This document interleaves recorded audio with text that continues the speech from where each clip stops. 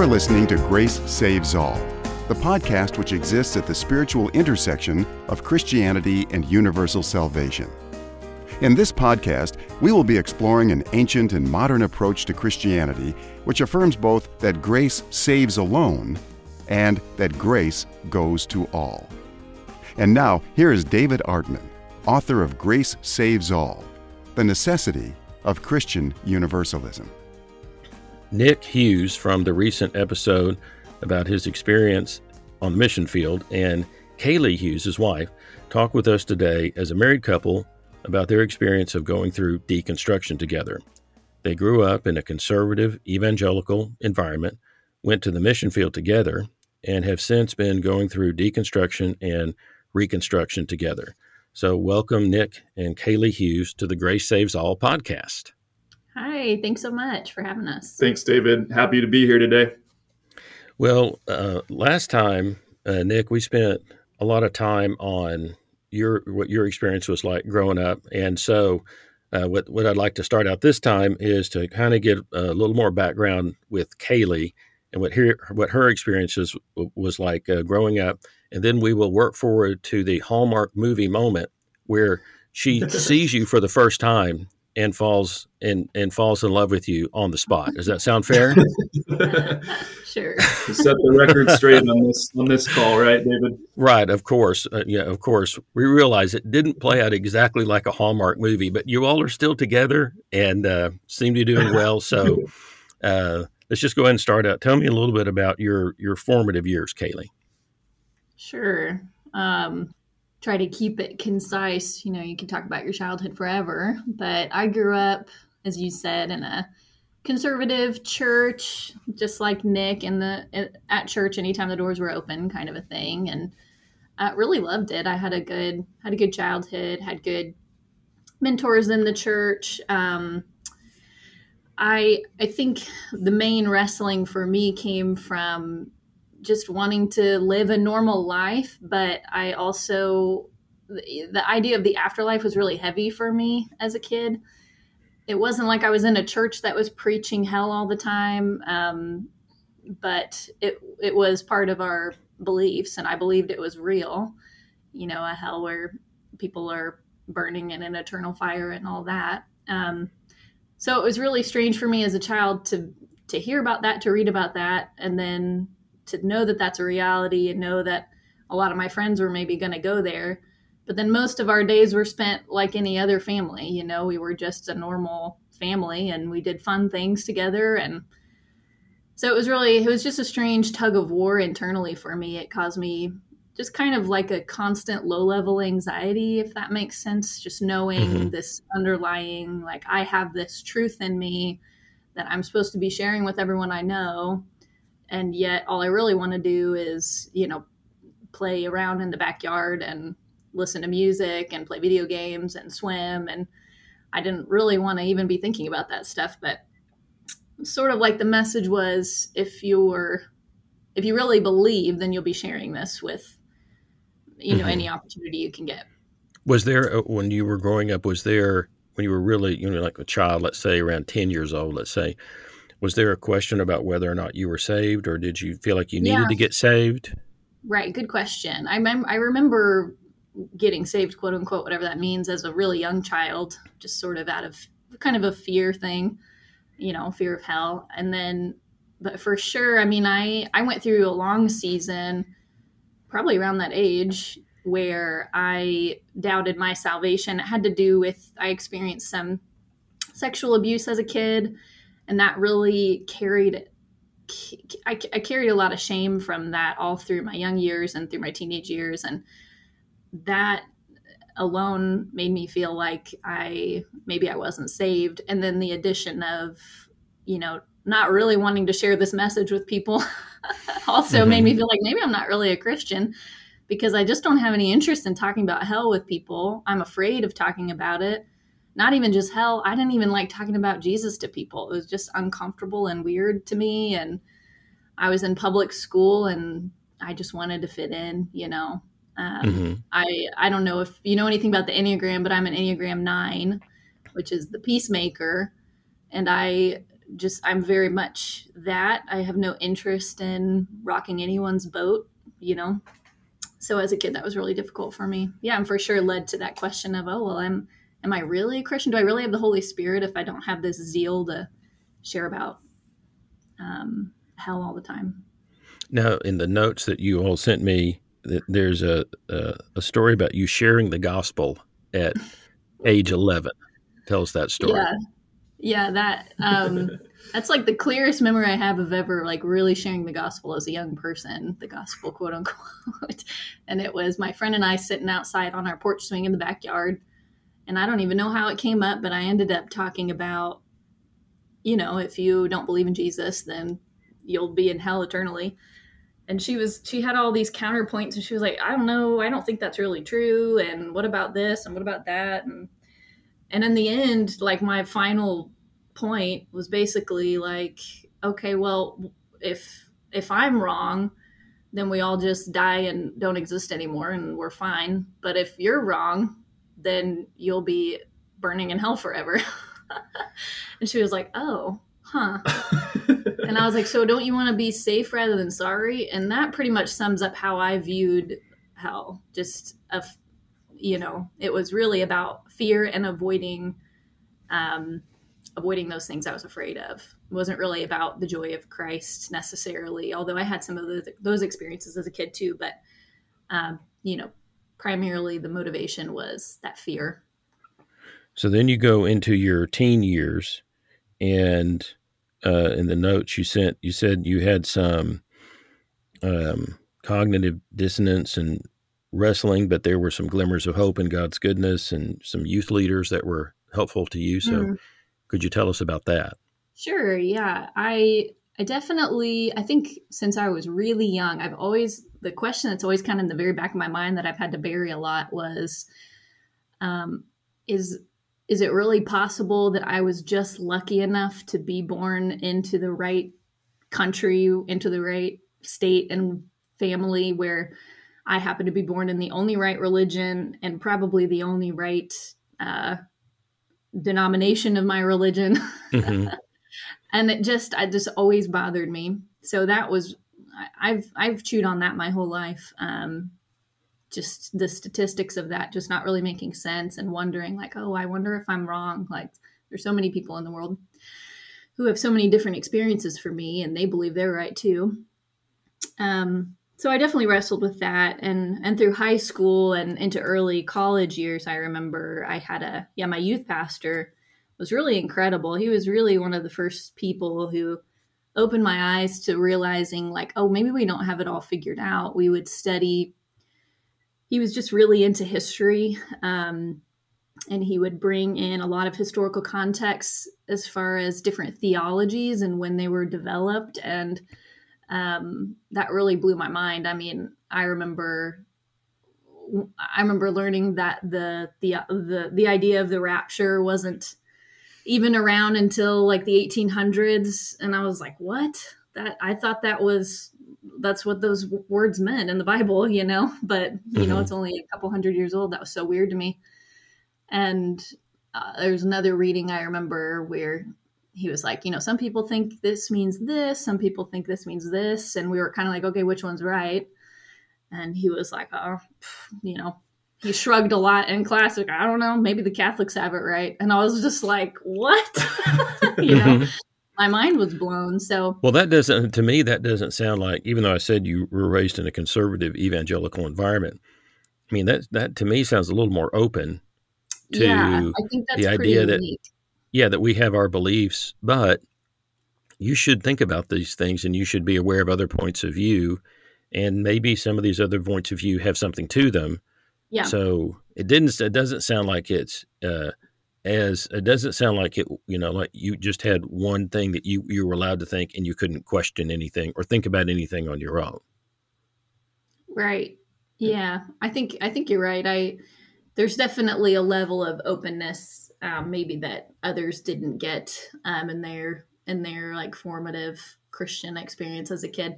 I do think it was still limited in, how far those questions could go. There's sort of an expectation all through my life within within the church that your questions can go to about here, you know, this little circle. We have this sense of feeling like we have some freedom there, but there's some really hard lines too, for sure. Yeah. So there you are, you're at church, you're working through things, you're minding your own business, and you notice this guy in the corner of the room staring at you. What is that guy about? You're reading your Left Behind books, and all of a sudden you look up and you think, man, I'm glad the rapture hasn't happened yet. So anyway, then somehow the two of you go on a mission trip together down to South America. Yeah, we're dying to hear your version of the story, because David and I talked about my version on the last episode, and so you got to set the record straight, right? Well, I think Nick and I are we know what it's like to sort of be drawn to somebody and be desperately trying to be cool about it. The plight of all men from the beginning of time, right? Yeah, I certainly didn't make it easy either. I was for sure an ice queen. Hey, there you go. It's been confirmed. I had this impression, you know, I just had this vision of a Christian knight in shining armor coming and doing all the pursuing and sweeping me off my feet and all of that. So I was just waiting. I was interested in him for sure. I always thought he was really cute, red hair and everything. And but it didn't happen for a while because I think he thought I hated him. Do you remember the time when I came up to you on a Wednesday night at church? So I was big into like street ministry and homeless ministry. And as you said, David, I was square in that mode of trying to impress and trying to like show Kaylee what I was all about. Do you remember that? I came up to you one Wednesday night and I was like, hey, so a few of us and the guys are going to go downtown and do some ministry for Jesus. You want to come? And I kid you not, there was no response for like a solid 10 seconds. And then she was just like, no, I'm good. Trying to impress. And at that point I was like, wow, usually that works, you know, but I think I've got my work cut out for me.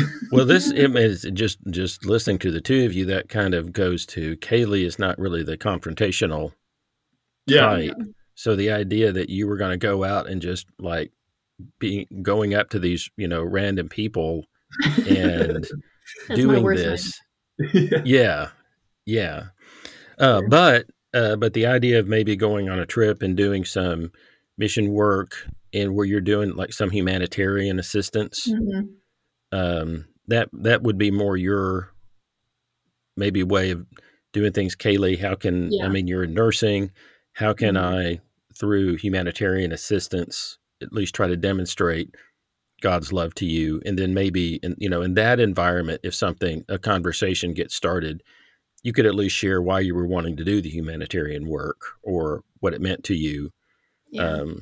Okay. So you all went down to South America together for, and you were doing some humanitarian aid and kind of work. There was a little bit of that. Yeah. I was in nursing school at the time. I didn't have any kind of medical background yet. So, we did a little bit of that. There was a nurse on our team, but primarily it was like vacation Bible school style. Okay. And I've always enjoyed working with children, and it was really a really fun trip for sure. Okay. So, there you are, and you're having fun at vacation, kind of a vacation Bible school in South America. And it's beautiful and tropical, and it was after you got home from that trip that you all kind of got together. And so now take me from the beautiful tropical setting of a vacation, putting on vacation Bible schools in paradise to Central Africa in a Muslim village of 15,000 people outside of the capital, where you're in a completely different where you're in a completely different world? How do you get from there? How do you get from from the one place to the other? Yeah. That's a great question. It's kind of funny when you put those two side by side. You'd be a great missions recruiter, by the way, David. I mean, I've always just been a very naturally fearful person, and I've never liked that about myself. And so I think part of my journey has been just trying to overcome fear, because I still don't want to make decisions in my life based on fear. So there were a lot of things about the mission field that were scary to me, but I believed and still believe God used a lot of those circumstances to kind of dig out some of those fears and grow me stronger. So the process of getting there, I don't know if you want to share anything, but it was a long journey. We both knew before we got married that we were both interested in long-term sort of living on the ground with the people kind of mission work. In my mind, it would always have included a medical aspect to it as a nurse. It's definitely where I'm more drawn to, and Nick is just very gifted with people. So I figured I'd be the nurse and he'd be the evangelist, and we'd just, conquer the world. So yeah, I mean, I did not want to work with Muslims, honestly. That was sort of the last thing I wanted to do. I remember in my prayers multiple times saying, wherever we go, God, I just don't want to work with Muslims. That was scary to me. I was really ignorant. And so, of course, that's where we ended up feeling like where the needs were.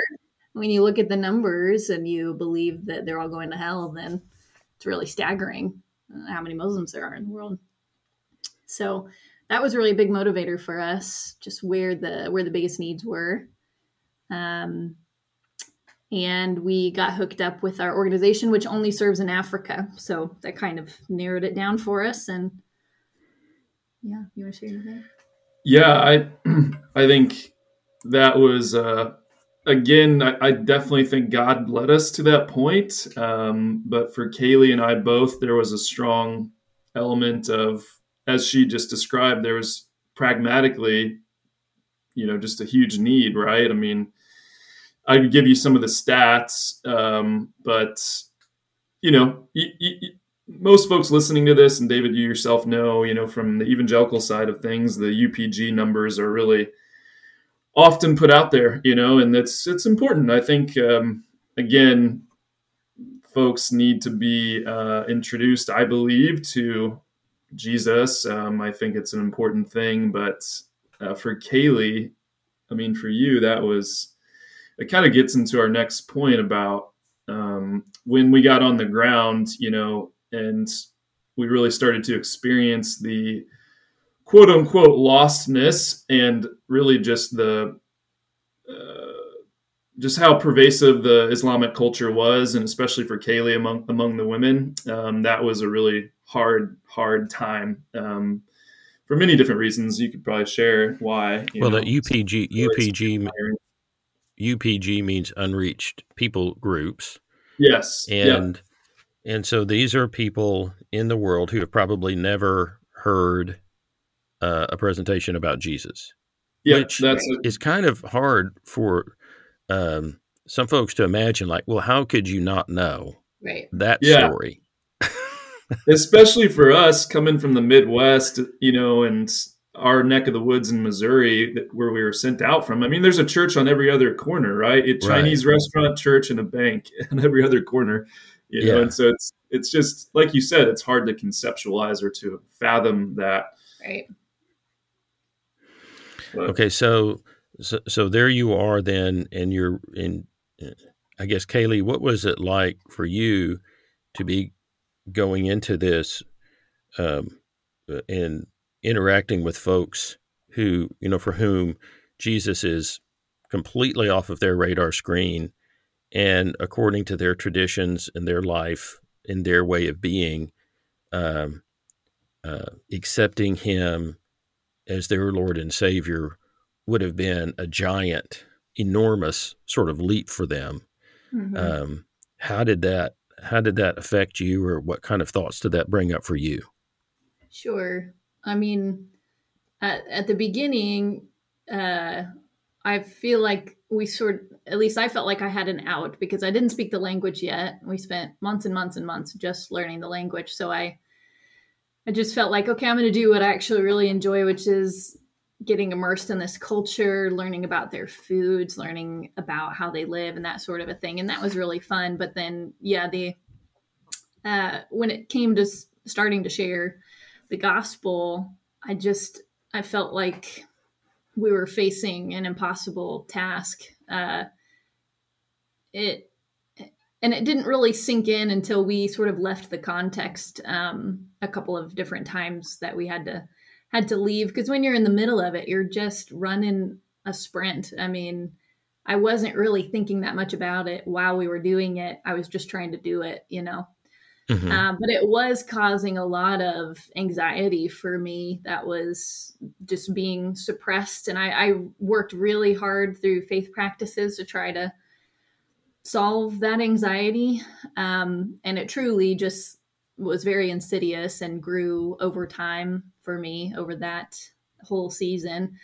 It was more obvious at times than others. And toward the end of our time there, it was almost just breaking me completely.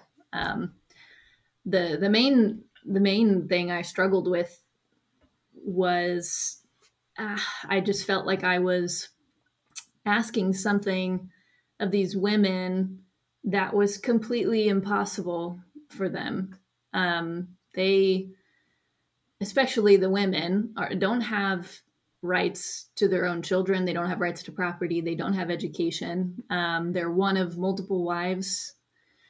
They're property, essentially. And so for me to ask them to convert to my religion was like asking them to literally sacrifice their life, sacrifice any kind of comfort, any kind of security, to sacrifice their children. Their children would quickly be taken from them by their husband, and they would be left destitute. Their parents would abandon them. They would have nothing. So without offering them a totally new life situation, taking them out of this country or out of this city and moving them to a new place where they had a new, without meeting all of their needs for them physically, that was just an impossible ask. And I just found myself really struggling to make that ask of them and feeling like this feels wrong. I really, really, really wrestled with that. As someone who loves my children, would do anything for them, loves security and comfort, and have never had to have that really threatened.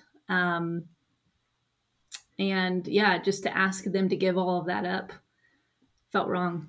And then in the middle of that experience, the place where you were experienced some political unrest, Mm-hmm. and there was a lot of police activity on the street, and men with machine guns standing around at regular places. And there was one Mm-hmm. point at which they became suspicious of you, and you were just like out doing some shopping or something, and they became suspicious of you, and you were with your child. And yeah, that's nearly accurate. It wasn't like a suspicion type of a thing. I wasn't targeted because we were Christians or anything like that. It was just a random miscommunication at a random traffic stop, basically. And unfortunately, it's very common, especially for women there. Violence is just very common. So it was not a strange thing for them. It was unusual for them to hit a white person, but I believe I don't think that they knew I was white at the time I was covered. That happened. It was the most traumatic thing I've ever experienced, for sure. Thought I was going to be killed, thought my baby son was going to be killed. It's so strange to be sitting here in America and be telling that story. It just feels surreal that actually happened, but it did. And it unfortunately happens a lot there. with Okay, with local women, not women, expats, not expatriates. So it's then after this unrest and unstable situation that you get pulled back to France, and that's when I guess some really kind of serious theological conversations start getting going between you and Nick. Nick has kind of launched off into investigating universal reconciliation as a possible way of solving his theological dilemma.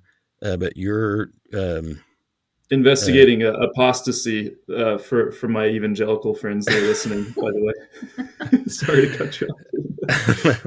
Well, okay, so it sort of, if I just think about this story, so that Nick is jumping from, being,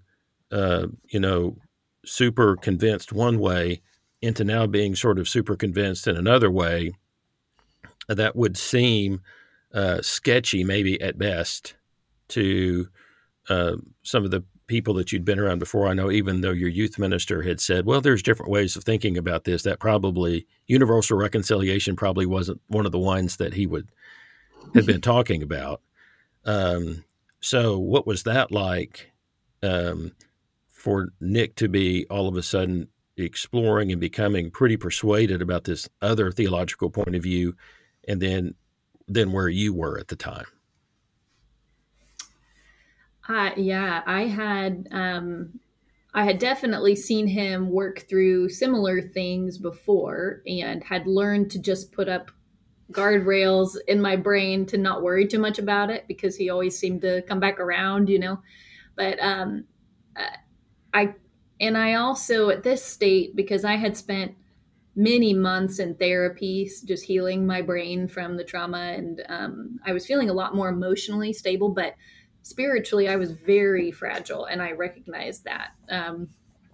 I just felt like my faith was teetering on falling apart, and I needed to protect it. And so I had a lot of walls up, honestly. I had just learned to kind of be a listening ear without really taking much information in, just kind of being like, how does that make you feel? And what do you think about that? And, but not really taking it very seriously, until, it's hard to even know what broke for me, but I just feel like I was holding my faith together so much with my own hands, and with, it was really propped up by other people's faith, and my friends back home, my pastor and his wife, and my mentors, my family, Nick, John Piper, all of the things trying to hold it together. So, that's one thing I've thought about as we've sort of processed this journey, is I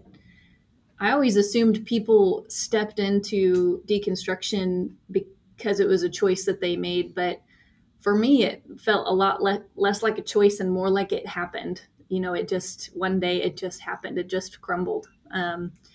So it was in the middle of Nick's wrestling, but I feel like it was kind of just random timing that we both happened to fall apart at the same time.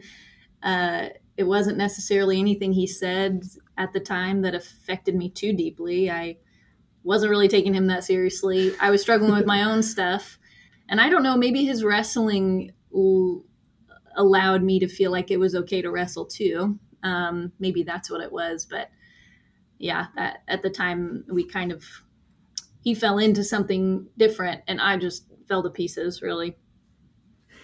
Okay, so Nick, so if I'm imagining this story, it's almost like, hey, hon, I think I might believe in universal reconciliation. And then your wife says, that's interesting. I don't know if I believe anything anymore. That's man, you couldn't have said it better, David. Wow. I think that needs to be the title of a book you write someday. Oh, that's interesting. So you just needed to me, what I'm hearing is you just needed to set it down for a while and give yourself some space. And then, but Nick needed to, he didn't want to do that. He wanted to, find this, another way of putting it together, or see if there was another way of putting it together. Is that fair? Yeah. I think so. Go ahead. Yeah, I mean, we've learned through our marriage, we process things really differently, and Nick has always been, he has to be fully in whatever he's doing. So his version of processing all of this has been to step really hard into this camp of UR and just dig deep in it and explore it. And I'm much more of a internal processor, and so I don't really make decisions until I've thought everything through. So nothing comes out of my mouth that I don't have some kind of certainty about, that I haven't already thought about for weeks or months. So I think that's part of it. Yeah. And for sure, I let go of a lot more than Nick, especially around Jesus. I've all through my time in Africa and since have really wrestled with the person of Jesus. France, for sure. Yeah. In France, definitely. And so that was really shocking for Nick, I think. What were some of the things that you found troubling about Jesus? In my time in Africa, I was reading through the Gospels chronologically, and I think being immersed in that culture, I'm like I said, an Enneagram 9, so it's easy for me to see things the way other people see them, to step into people's shoes. And I think reading those passages through the eyes of maybe a Muslim woman or something like that, or just an outsider, I was it felt like I was reading it for the first time as someone who might scrutinize it, and I started seeing things that just left a really bad taste in my mouth about Jesus, different things he said that sounded very fear-based and inflammatory, things like he that loves son or daughter more than me is not worthy of me, Matthew 10:37. I wrote a few out. Anyone who gives up houses, family, children, land, name for my sake will receive 100-fold and will inherit everlasting life. The verses about setting father against son and mother against daughter. Fear him, which is able to destroy both the body and the soul in hell. Things that sounded to me like, if I was reading this with no context as an outsider, I would think this is a cult leader trying to convince me to join their cult. And it really bothered me. Like I was thinking, this is what I'm offering these women. And if I read this to them, how could I convince them that this is someone that loves them and isn't trying to scare them with this idea of, about eternity, So that was kind of the basis for it. There's a lot more to it than that, but that's kind of the background there. And I started to unravel everything I thought about Jesus and read his words in a new light. And I think that was really... So when it came to the, to the passages where Jesus was really in conflict with his own cultural setting, mm-hmm. and what was going on there, then when you were reading that in the cultural setting that you were in, you just couldn't imagine, like, okay, well, how do I ever try to, first of all, how do I understand why he would have said things like that? And then how can I possibly explain what that might mean to a Muslim person? And exactly. What implications that might have. And then Nick, go ahead. Sorry, I was just going to say it felt too similar to what I was hearing them share about things that I didn't like that Muhammad said. And they would be like, well, but he didn't mean it like that. It's like this, and then and trying to explain it. And I'm like, well, it's right there. That's what he said, So it just felt too similar. It felt like, am I just falling into the same traps that I see them falling into, just believing something because they were taught it? And, really this guy's no good, kind of a thing. So. Okay. And then Nick, in the notes that you sent along, you said at this time too, you were fed up with what you call the diabolical Trinity. what do you mean about that? Yeah, so there's a book by oh man, what's his name? Mark Gregory Karras. David, I don't know if you're familiar with his work. Yeah, I've read that. I've read that book.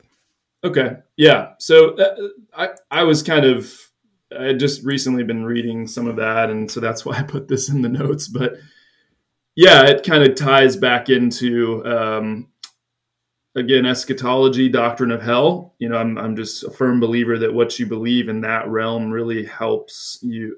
It really is interrelated with what you believe about God's nature and who man is, right? How he views man. And so the diabolical trinity would be a wrathful God, an eternal conscious torment type of hell, and then a deeply wicked, irredeemable human nature, right? And so that's all I meant by that. It was just kind of, that's what I was wrestling with, of course, when I was contemplating a different way of looking at God's cosmological plan, right? Surely this couldn't just end up in the opposite of what 1 Corinthians 15 says, right? It's not death that's swallowed up in victory. It's death is swallowing up victory, right? And so that's what I meant by that. I think with Kaylee's struggle, though, here's where the tension and battles and emotions and all this came in, is that I'd wrestled through a lot of what she's wrestling through. I came out at a different conclusion. We don't have to get into all the apologetics of it as far as,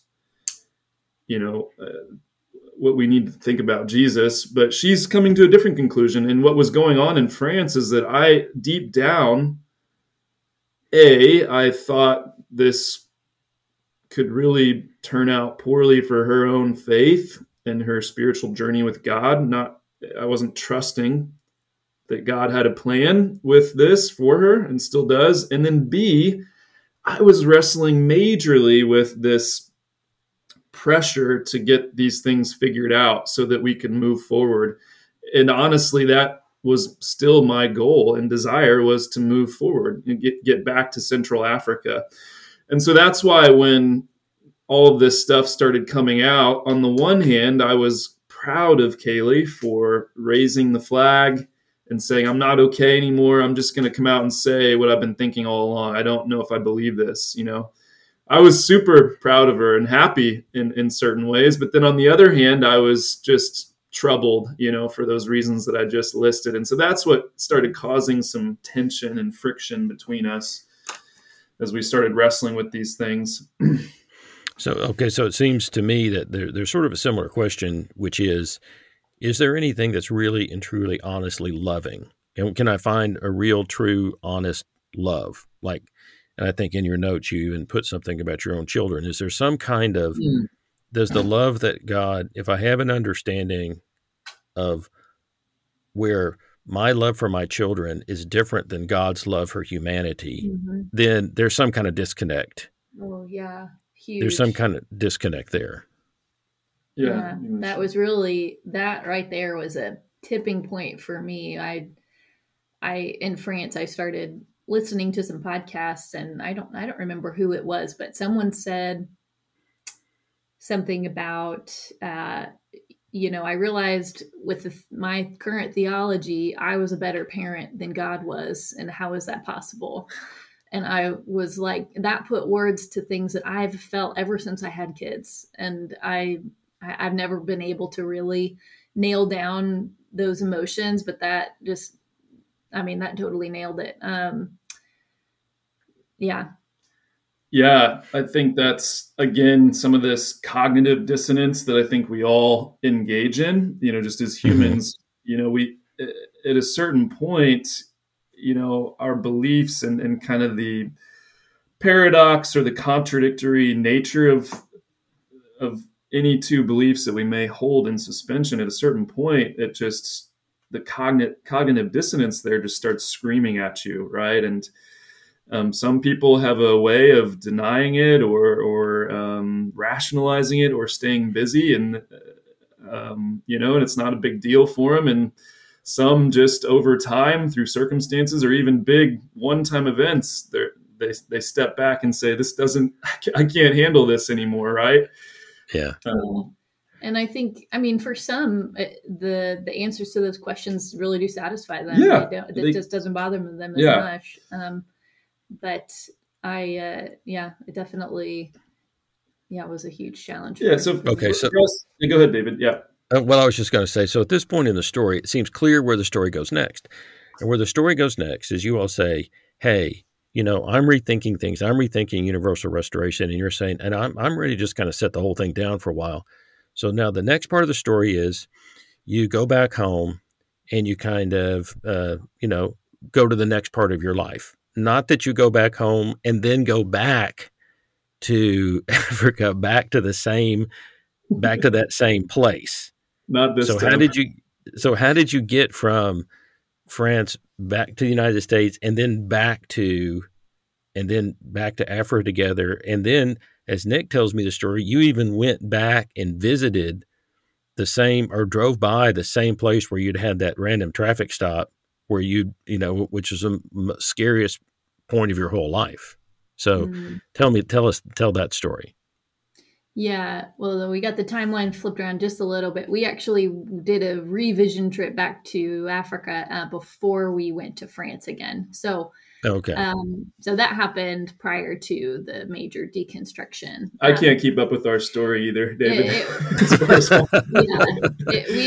We left Africa after the trauma, came back to the States for a season, and I did some intensive therapy. Okay. And then at the end of that season, we decided, well, let's give it another go, but let's go check it out one more time, see if I can handle it. Went back, did that, said, okay, let's go for it.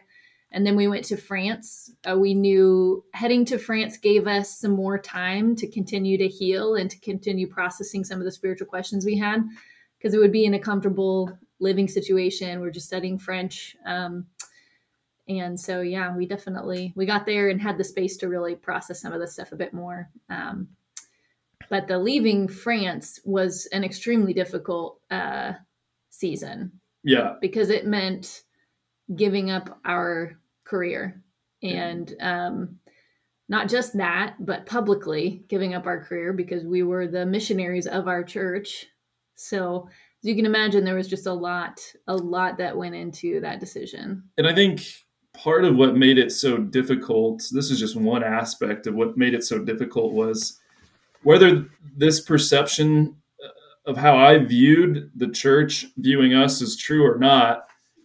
Kaylee mentioned earlier on in this interview that, sometimes this deconstruction, this wave of doubt and kind of tearing everything down, it just happens, right? But I guarantee you the majority of our community doesn't view it that way. They view it as, okay, Nick and Kaylee went out and they were a little weak and then they got all alone on an island, right? And started scratching their itching ears and listening to voices that were not edifying and helpful and going to get them back on the right track. And, they started down that slippery slope and they just kept wanting more and more. And either that or they're trying to justify some kind of rebellion or sinful lifestyle, but that's just not true, right? And so I think that was the hard thing, was to try to not only convey what it was that we were going through, which was very vulnerable and difficult because we're literally being paid as some of the top leaders in our church, most spiritually mature people in our church, to go and do this. That was difficult. And then it was also difficult to, what was I going to say? It was just difficult to describe that process and then to admit that we were no longer in a place. Mm-hmm. And difficult to, I think more than anything, even now it's difficult to accept the fact that we can't fully explain to people what's happening with us and feel like they get it, right? And they affirm us and they totally understand and they condone it, right? Mm-hmm. Like we now have to live with like the reality that there's a large amount of folks in our community that are just sad for us. They're questioning whether we're going to make it in the end, right? They are possibly passing judgment, poor Nick and Kaylee, they've really just given in to the world and the flesh, right? And so that's what's really challenging, to not want to just constantly try to buck against that, and to tell, we just have to move on. And that's, I don't know if that makes sense. Okay, so where would you say you are kind of right now? It seems like you're each, you're Nick, you're kind of enjoying continuing to think about the possibilities of the universal reconciliation, spirituality, and how that can be put together. And Kaylee, you're still kind of in the process of just, I don't know, being. Is that fair? Yeah, for sure. Yeah. Yeah, I very intentionally, when we came back to the States, decided I need to put this all down and pick it up piece by piece, very slowly in my own time. And I finally had the freedom to do that, because when, before, it felt like it was all, our whole lives were on the line. Really, it was kind of on our shoulders to get it all figured out so that we could continue what we were doing. So yeah, being in this stage has been definitely ups and downs. It's been a roller coaster. There's a lot of loss that we've experienced, and like Nick was saying, primarily from that community. We moved to a different town. We did that really intentionally. We moved to where my parents are, which has been a huge blessing, and they've been very supportive. But we've definitely lost a lot of friends, just practically, because we don't live in the same place, and because of our kind of newfound beliefs, or I guess new lost beliefs for me. Yeah, and I'm trying to imagine. So so you're in a new place, and you're meeting some people. And so they say, well, tell us about yourself. And you say, well, okay, so we were missionaries, and we believed in, sort of like people are going to hell unless they accept Jesus. And so now Nick, he believes that Jesus is going to save everybody. And I don't know what I believe. We're Nick and Kaylee. Yeah. So much easier to just say our names and not give any background. One thing that's been interesting, it's taken us months and months and months to find a church that we both feel comfortable in. And I was telling the pastor just this last week, because he was asking how we were doing. He's just now getting to know us. And I was saying, I feel like I'm just cracking the door open again in some of these spiritual realms, because I'm just, like a scared turtle coming out of their shell. There's been a lot of pain, and I feel like I've learned through therapy, really good therapy, that you're not really healing unless you feel safe. And I think that's been really important in this process too. Like if I didn't have a safe person to talk to, then I wouldn't be finding any healing in that area. You can't really be vulnerable unless you feel safe. So that's been really important for us. And it hasn't always been with each other, because sometimes it's been too emotionally charged to really be able to engage well in a moment. And so sometimes we have to put it down for a while and come back to it. Or sometimes we need to call a friend who is open and can hear what we're dealing with. And well, that's all. Yeah, what Kaylee's really saying is that, go ahead, Nick, I get a little too fired up and excitable about things, and that's just, it's different processing styles, right, and personality. And so that's just with any conflict in marriage. But certainly, our marriage was really founded on, in a lot of ways, some of these things that Kaylee's now walked away from, and that I have as well. I mean, it's ultimately, like you said, David, it's founded on love, God's love. And that's what we're trying to discover. What does that look like? What is that really? What does it mean? How has it been manifested to the cosmos? And so, but yeah, it's so true. Whenever we go to these new churches or find these new friends, it's like, okay, let's just start with the basics. We're Nick and Kaylee. We've been overseas for a while. If you want to know anything else, grab a beer and let's talk for a few hours. Hold on tight, but that's what's helpful about your podcast and even just our interview is I was able to send that off to the pastor of this church that we've been going to.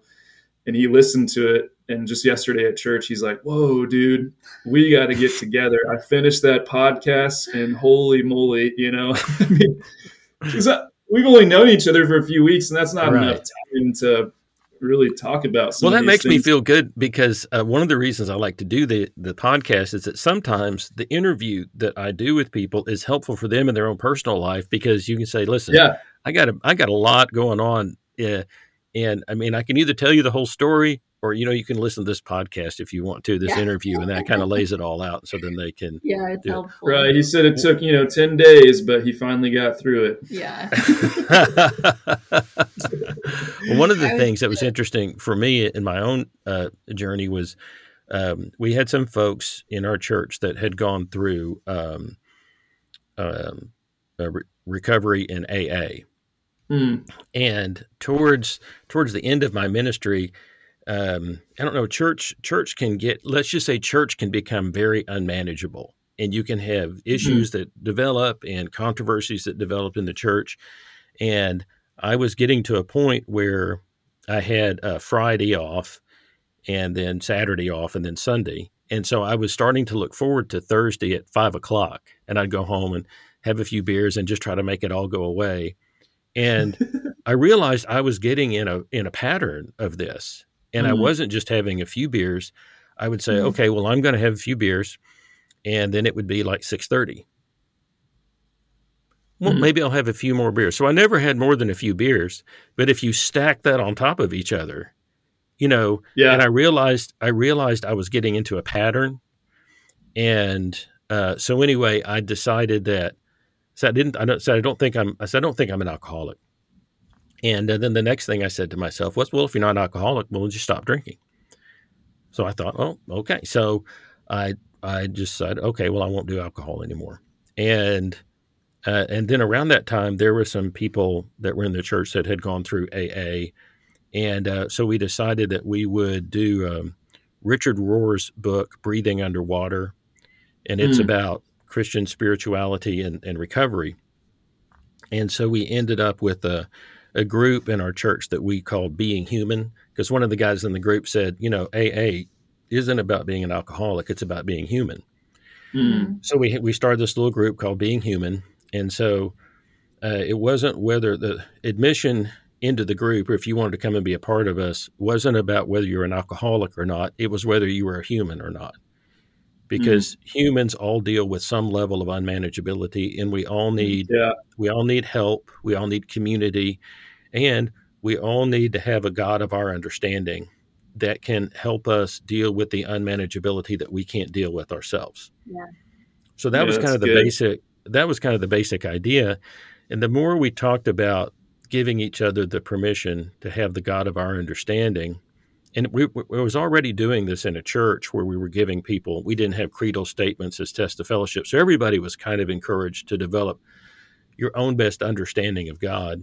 But it was during that time that I really started to think about, well, who is the God of my, the God of my understanding? Who is that? And how can that be an expression of true and utter love? Perfect. Like, is there a way I can have a God of perfect parental love and make a theology around that and still stay within the Christian, the Christian history, the Christian tradition? But I not only needed to give other people the permission to have the God of their understanding, I needed to give myself the permission to have the God of my understanding. And that's okay. The God of your understanding is different than mine. That's okay. But this is just the way that I've come to see it. And I just like talking about it and sharing with other people. If it's helpful for them, then it's helpful. But if it's not what they're needing at that moment, then, that's okay.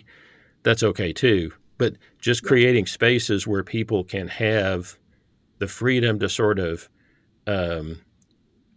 be more, have a greater sense of who the God of their understanding is, or sort of have a sense of permission to just be in process about all of this, and just can we give each other space to do this? Yeah. Podcasts in general have been a safe place for me, to realize that I'm not the only one. Because when you're in that evangelical bubble, you feel like everybody outside of here is just living to satisfy their sinful desires, and that's why they're on the slippery slope, because they have some kind of sin in their life they're trying to justify, or so then stepping outside of it and being like, wow, that's not what I'm experiencing at all. Is there anybody else out here? And sure enough, there are a lot. So podcasts like yours are extremely helpful in finding a sense of community. So as you've gone through or going through the deconstruction and thinking about things, what are the podcasts or resources or things that have been most helpful for you?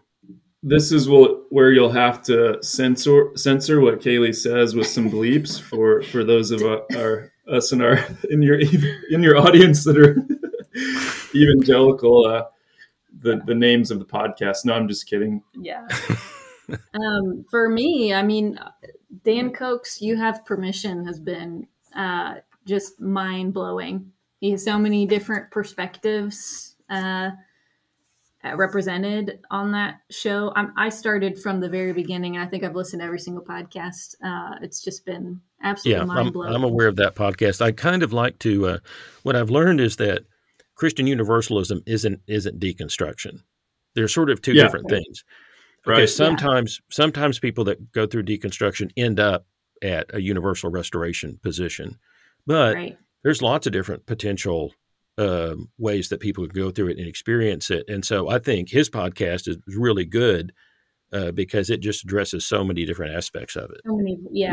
Right. There's another one that Keith Giles, who you've had on your show. He does, I think it's called like Apostates Anonymous. That's a good one. You've got Homebrewed Christianity by, Dr. Tripp Fuller. You even have, the Deconstructionists podcast, that maybe was a part of all this current modern wave, at the ground up. And then Bible for Normal People has been a favorite of mine as well. I've listened to quite a bit of that. Yeah. And yours as well. And yours too, for sure. Yeah. The other one that I've listened to specifically for moms is the Deconstructing Mamas podcast. The Deconstructing Mamas podcast. Yeah. It's actually done by Pete N's daughter and another gal. You haven't been invited as a guest on that yet, David? I have not been. Although Pete is scheduled to be on the Grace Saves All podcast and next year. And I've read his latest book, Curveball, which is Pete Enns, who does the Bible for Normal People. Yeah, he's scheduled to come on the podcast. And his book, Curveball, really is kind of his own, features a lot of his own story of how he worked through all of this. I'll definitely be listening to that. Yeah, that's great. He's been really good for both of us, and him and Jared Bias. And I think that's, again, just being okay with uncertainty and finding people like you said that are okay with embracing that, right? And I think it all comes down to trust. Do we trust God with the process? Do we trust God with the outcomes of whatever journey, that we're on, whoever it may be on whatever journey, Mm-hmm. That's the beautiful thing about ultimate reconciliation, is that it all comes down, it all kind of works out in the end, Yeah. I was also going to share that, this season, I've just been reminded how different I expected deconstruction to be compared to what it's been like for me, because watching people do it and being inside the evangelical circle and watching people deconstruct, they immediately lose your respect and your and you make a lot of assumptions about them. At least I did. I never even asked them directly, what's this experience like for you? I just assumed for them what it was like. And I assumed it must be miserable because you can't have joy outside of this faith. It must be a narrow version of it. Right. You must just be absolutely miserable. And I remember Nick asking one of our friends like 2 years ago, who was heavily deconstructing, and like, well, how are you doing? Like, how's life? He's like, dude, I've never been happier. And that just, and I literally did not believe it. I said, he's lying. But now, because in my belief system, it's not possible. You couldn't possibly be happier. But now that I'm kind of on the other side of things, I'm thinking he was right. Like, I have found so much freedom in losing that certainty and losing the shame and dropping all of the spiritual practices that I was trying so hard to produce a strong faith, all those expectations. I completely shed it. And that's been so freeing. I can't even tell you. And I feel like it's freed me up to just enjoy my kids and focus on our marriage and pursue what I've always wanted to pursue, which is nursing. And just the things that I'm actually passionate about, which I always felt were in conflict internally for me, because what's more important than saving people from hell? So this whole journey has been really joyful for me. I know Nick has a different experience, and we've wrestled with our own things, but overall it's been joyful. It's been joyful and it's been fun. And I was going to say I'm on Instagram. Nick's not really on social media, but there's a guy, and some of your listeners may find him a little out there, but it's the Naked Pastor, and his posts are so funny and relatable. And there was one he posted recently of a picture of this group of Christian evangelicals talking about a girl who's on the slippery slope. And then on the other side of the page is the girl on the slippery slope in her swimsuit, slipping down into a pool of people who are cheering like, yay! Just like, this can actually be fun. And not so, we just make all these assumptions, but it's totally different on the other side of things for sure. Well, this one of the themes here is uncertainty, and the problem that I sort of had, I had a kind of Arminian theology for, if you want to call it that, for a long time, but it was a very I basically had the idea that God is good and loving, and God will save absolutely everybody that's savable. So, like for the Muslim folks that you met, I had some way of thinking that, okay, throughout eternity, throughout all of time, God will ultimately present God's goodness to everybody in an overwhelming kind of way, and that the only way that anybody could possibly be lost was if they just sort of resolutely, after having multiple opportunities, they just finally said, I just don't want anything to do with life or love or goodness, and so they just sort of, I don't know, evaporated or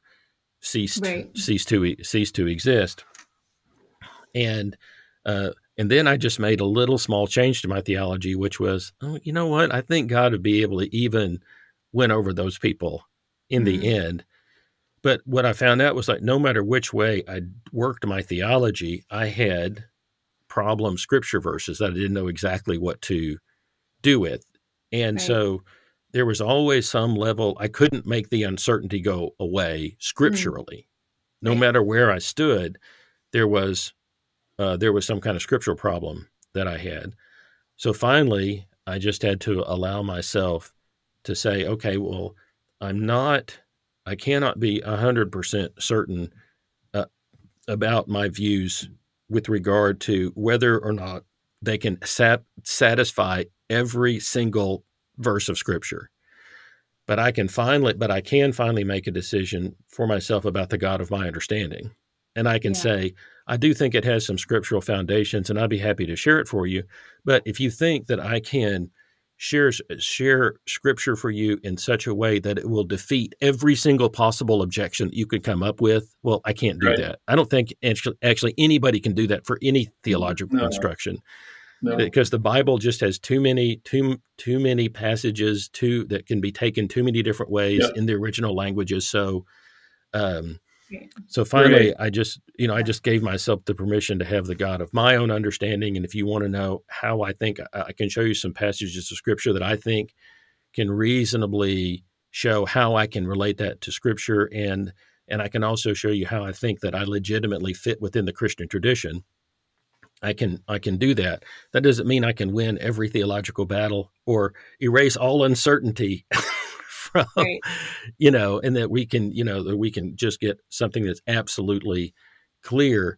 So I've had to just sort of live that, well, there is going to be this certain level of uncertainty that I'm going to carry with me throughout life. But then on the other hand, I can still have the God of my own understanding and be okay with that.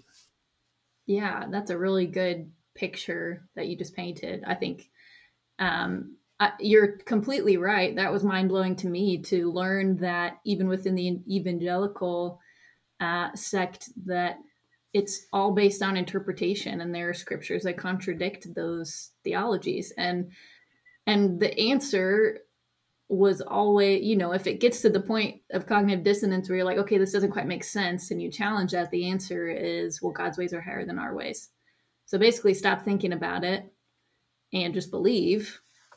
And believe what's plainly in the text, which again is an interpretive thing. And I see now how dangerous it is to assume that kind of certainty, like that level of, no, we really do, we know for certain. And just how limited you are in that kind of mindset, and how much more realistic it is to say what you're saying, which is, well, no, you can make an argument in all of these different directions without certainty. And it's a matter of, in some ways, a matter of choosing, like, this makes sense to me. And I think that I'm relying a lot more heavily on my experience to inform my beliefs these days than I am Scripture, because I'm finding I can't rely on Scripture as much as I used to be able to with certainty. But I do know what I've experienced, and that is a God that does love and that has some hand in creation. And so, I think that's really, really wise. And I've dealt with just the shame of coming away from a faith that held so much certainty and have you ever seen people that, I don't know if people do this much anymore, but there was a time when people used to use metal detectors and out on the beach, and you could see them out there, Well, I got to the point where I was really feeling drawn to, okay, God is absolute love. God is light in whom there's no darkness at all. And finally, the light and the love of God will permeate all of creation, and we'll all experience this together. And so the more I started thinking those things, the more sort of internal resonance I started having. And I just started feeling really good about that. And then I sort of went over the Bible with a metal detector, and I started picking up like every passage of Scripture that I could see some kind of resonance of that.